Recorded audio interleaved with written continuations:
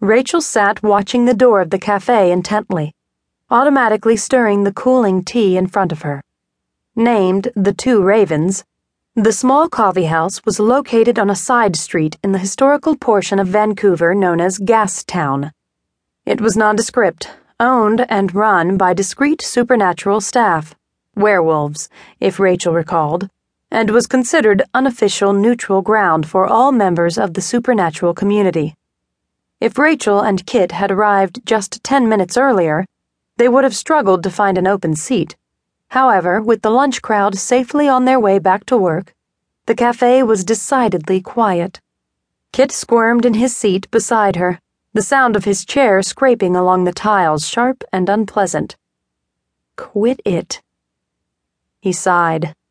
"I just don't like the idea of dead stuff."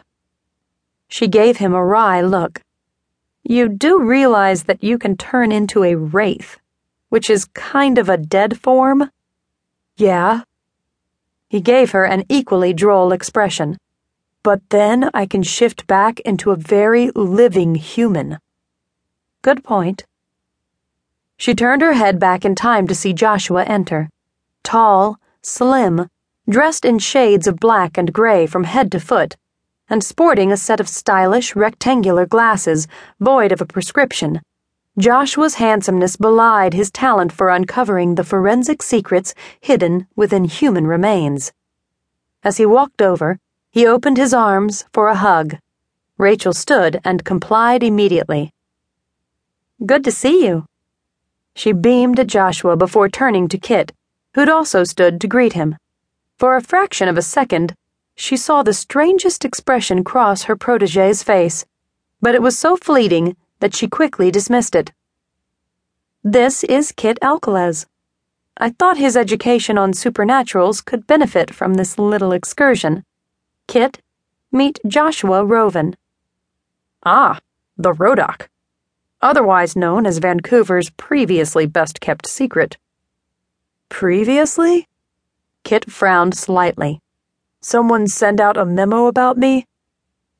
"Let's just say that when someone noticed that our usually very private resident rescue medium took in one of her clients, the community began wondering what was up."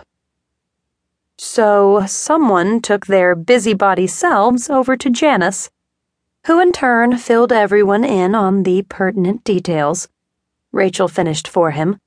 The only way Janice Ostara maintained his position as a respected Fae mob boss with an iron grip on Vancouver's supernatural crime was through keeping tabs on everyone's business.